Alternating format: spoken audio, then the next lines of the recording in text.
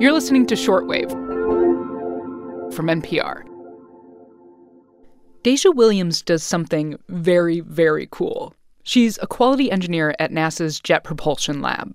My job is to ensure the safety and the quality of everything that we build. So you're making sure everything is, like, on the up and up before it goes into space. Mm-hmm. So I get to get in the clean room every day and do a lot of inspections on how tight a screw is being tight, or how are we keeping this hardware clean so that we don't get our germs into space. We make sure this thing actually works once it's launched. She loves her job. But it didn't start that way. When Deja got to NASA in 2018, just out of college, it was very exciting, a little bit overwhelming. I suffer from a little bit of imposter syndrome, for sure, and a bit confusing, I will be honest. What do you mean by a bit confusing? There's no women in my group. There are only a few African Americans in my group, or people of color for that matter. So nobody looked like me, no one acted like me. So it was definitely different, and I did not fit in. That feeling of not fitting in at a place like NASA is something that Deja is working to change. And she's doing it in kind of an awesome way. A way that helped her fall in love with math and science when she was a teenager. Energy and force, mathematics, studying the Big Bang. I'm observing something, and it may be nothing. A hypothesis could change the game. Okay. I'm Maddie Sofia. Today on Shortwave, Deja Williams' path to NASA and how she's rapping about science and math to make it more relatable and memorable, especially to kids of color. Reason it like, hey, if then statements, okay. Yeah, we're switching up the game to educate. NASA wasn't necessarily a childhood dream of Deja's. She was struggling a bit in school, and NASA wasn't even on her radar. So tell me a little bit about, what was your relationship with math and science when you were younger?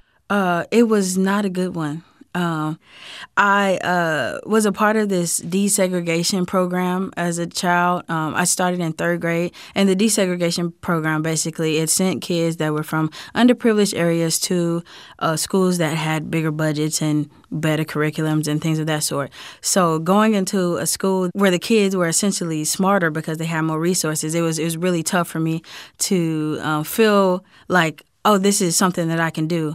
So it wasn't very good until I got acclimated into, how their teaching style and how to study. What changed that for you? Was there, like a specific turning point you can think of?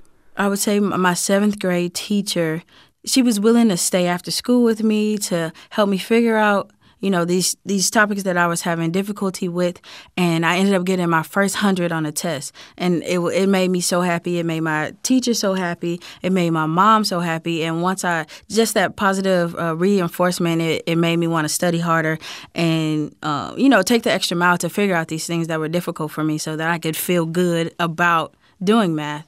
So she started coming in early and staying late, studying on the weekends, and then she got an assignment. One where math and music, which Deja loves, came together. One of our assignments was to create a song about the quadratic formula, and the one that she presented to us was real bland, X equals negative b plus or minus the square root of b squared minus 4ac all over 2a.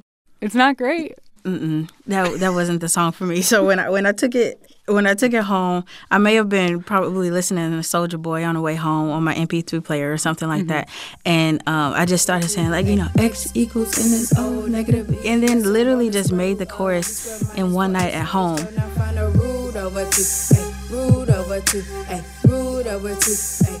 And I went and sang it in class the next day, and the whole class was like, oh my God, everybody else probably picked nursery songs and things of that sort. And I came from a whole different angle, and the class literally went wild. I was like, oh wow, this is pretty cool. You may not get it right away, but you can practice every day. Don't be getting mad, cause all you gotta do is say X equals in this. I didn't think of it as a potential career at the time at all. It was just a fun project. I was trying to get an A. Yeah. And continue to use it throughout high school, throughout college, because, finding the root of something is something that you have to do over and over again throughout your math classes. So It definitely helped. And so you also came up with, more recently, some more like middle school math music about the order of operations, which is basically the rules you use to solve like an algebra equation, right? Exactly. And so I'm just going to say it the boring way, okay? Okay. Solve the parentheses first, then the exponents, then you do multiplication and division, and then addition and subtraction. And you know what they told me to memorize that, Deja? What? Please excuse my dear Aunt Sally. Exactly. Okay, so now I'm going to play your version of that. Okay, we solve from the left to the right. Parentheses, exponents multiply. Then divide, then add and subtract. It's so good. Thank you. Okay, we solve from the left. Tell me a little bit more about, how you're using music to reach out to kids and try to get them interested in science and math. Mm-hmm. Well, I saw that the most challenging thing for me was that the way that these topics were being taught, it was not relatable at all. Mm-hmm. And if it's not relatable, it's not memorable.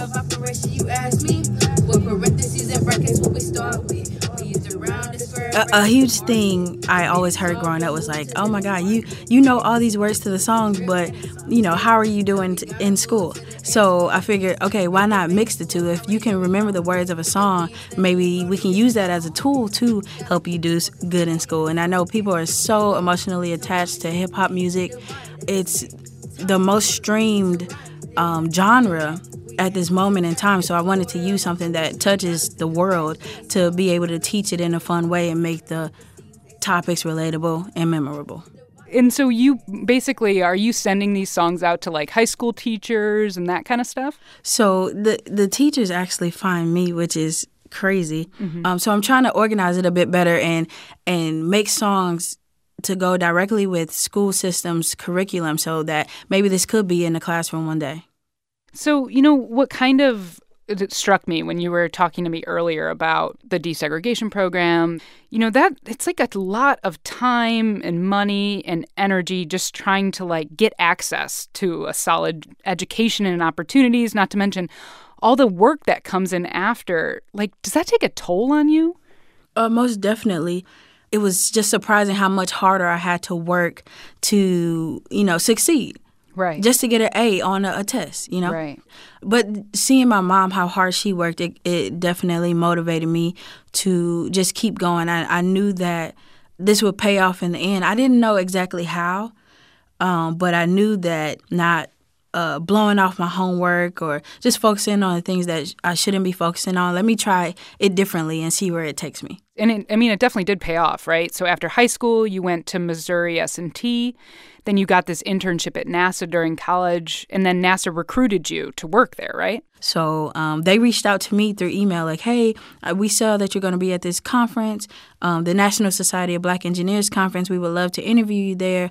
And I thought it was fake at first. I was like, what? No, okay, wait, what? Until I had the phone call, and they're like, yeah, so your interview time is going to be at, 1 p.m. In the next week, I had an offer.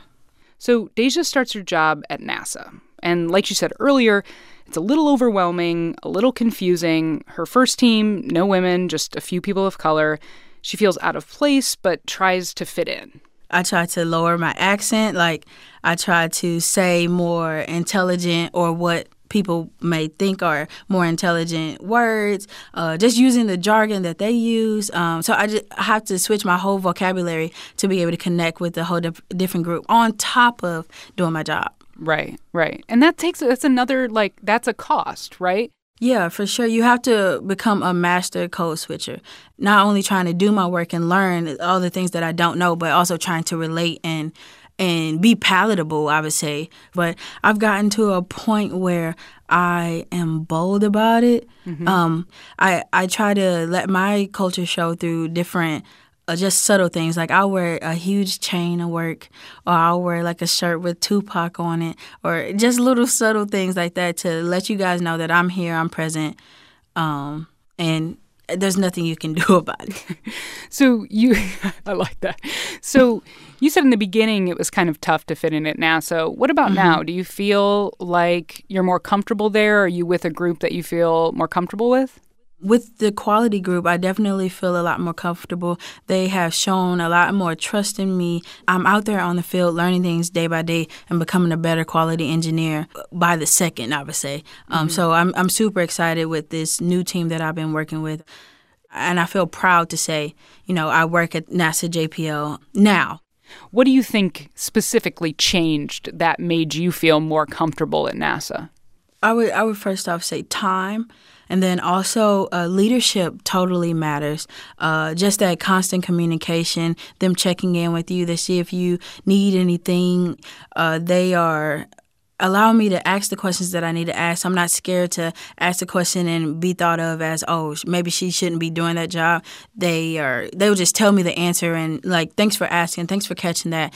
I'm glad you felt comfortable to let me know that you didn't know that and didn't make a decision without us. Just are willing to help. It's an amazing feeling that they want me to succeed. They see my success as their success. So it's a definite team environment that I didn't have at first. Yeah. What advice would you give for other young folks of color that are excited about math and science?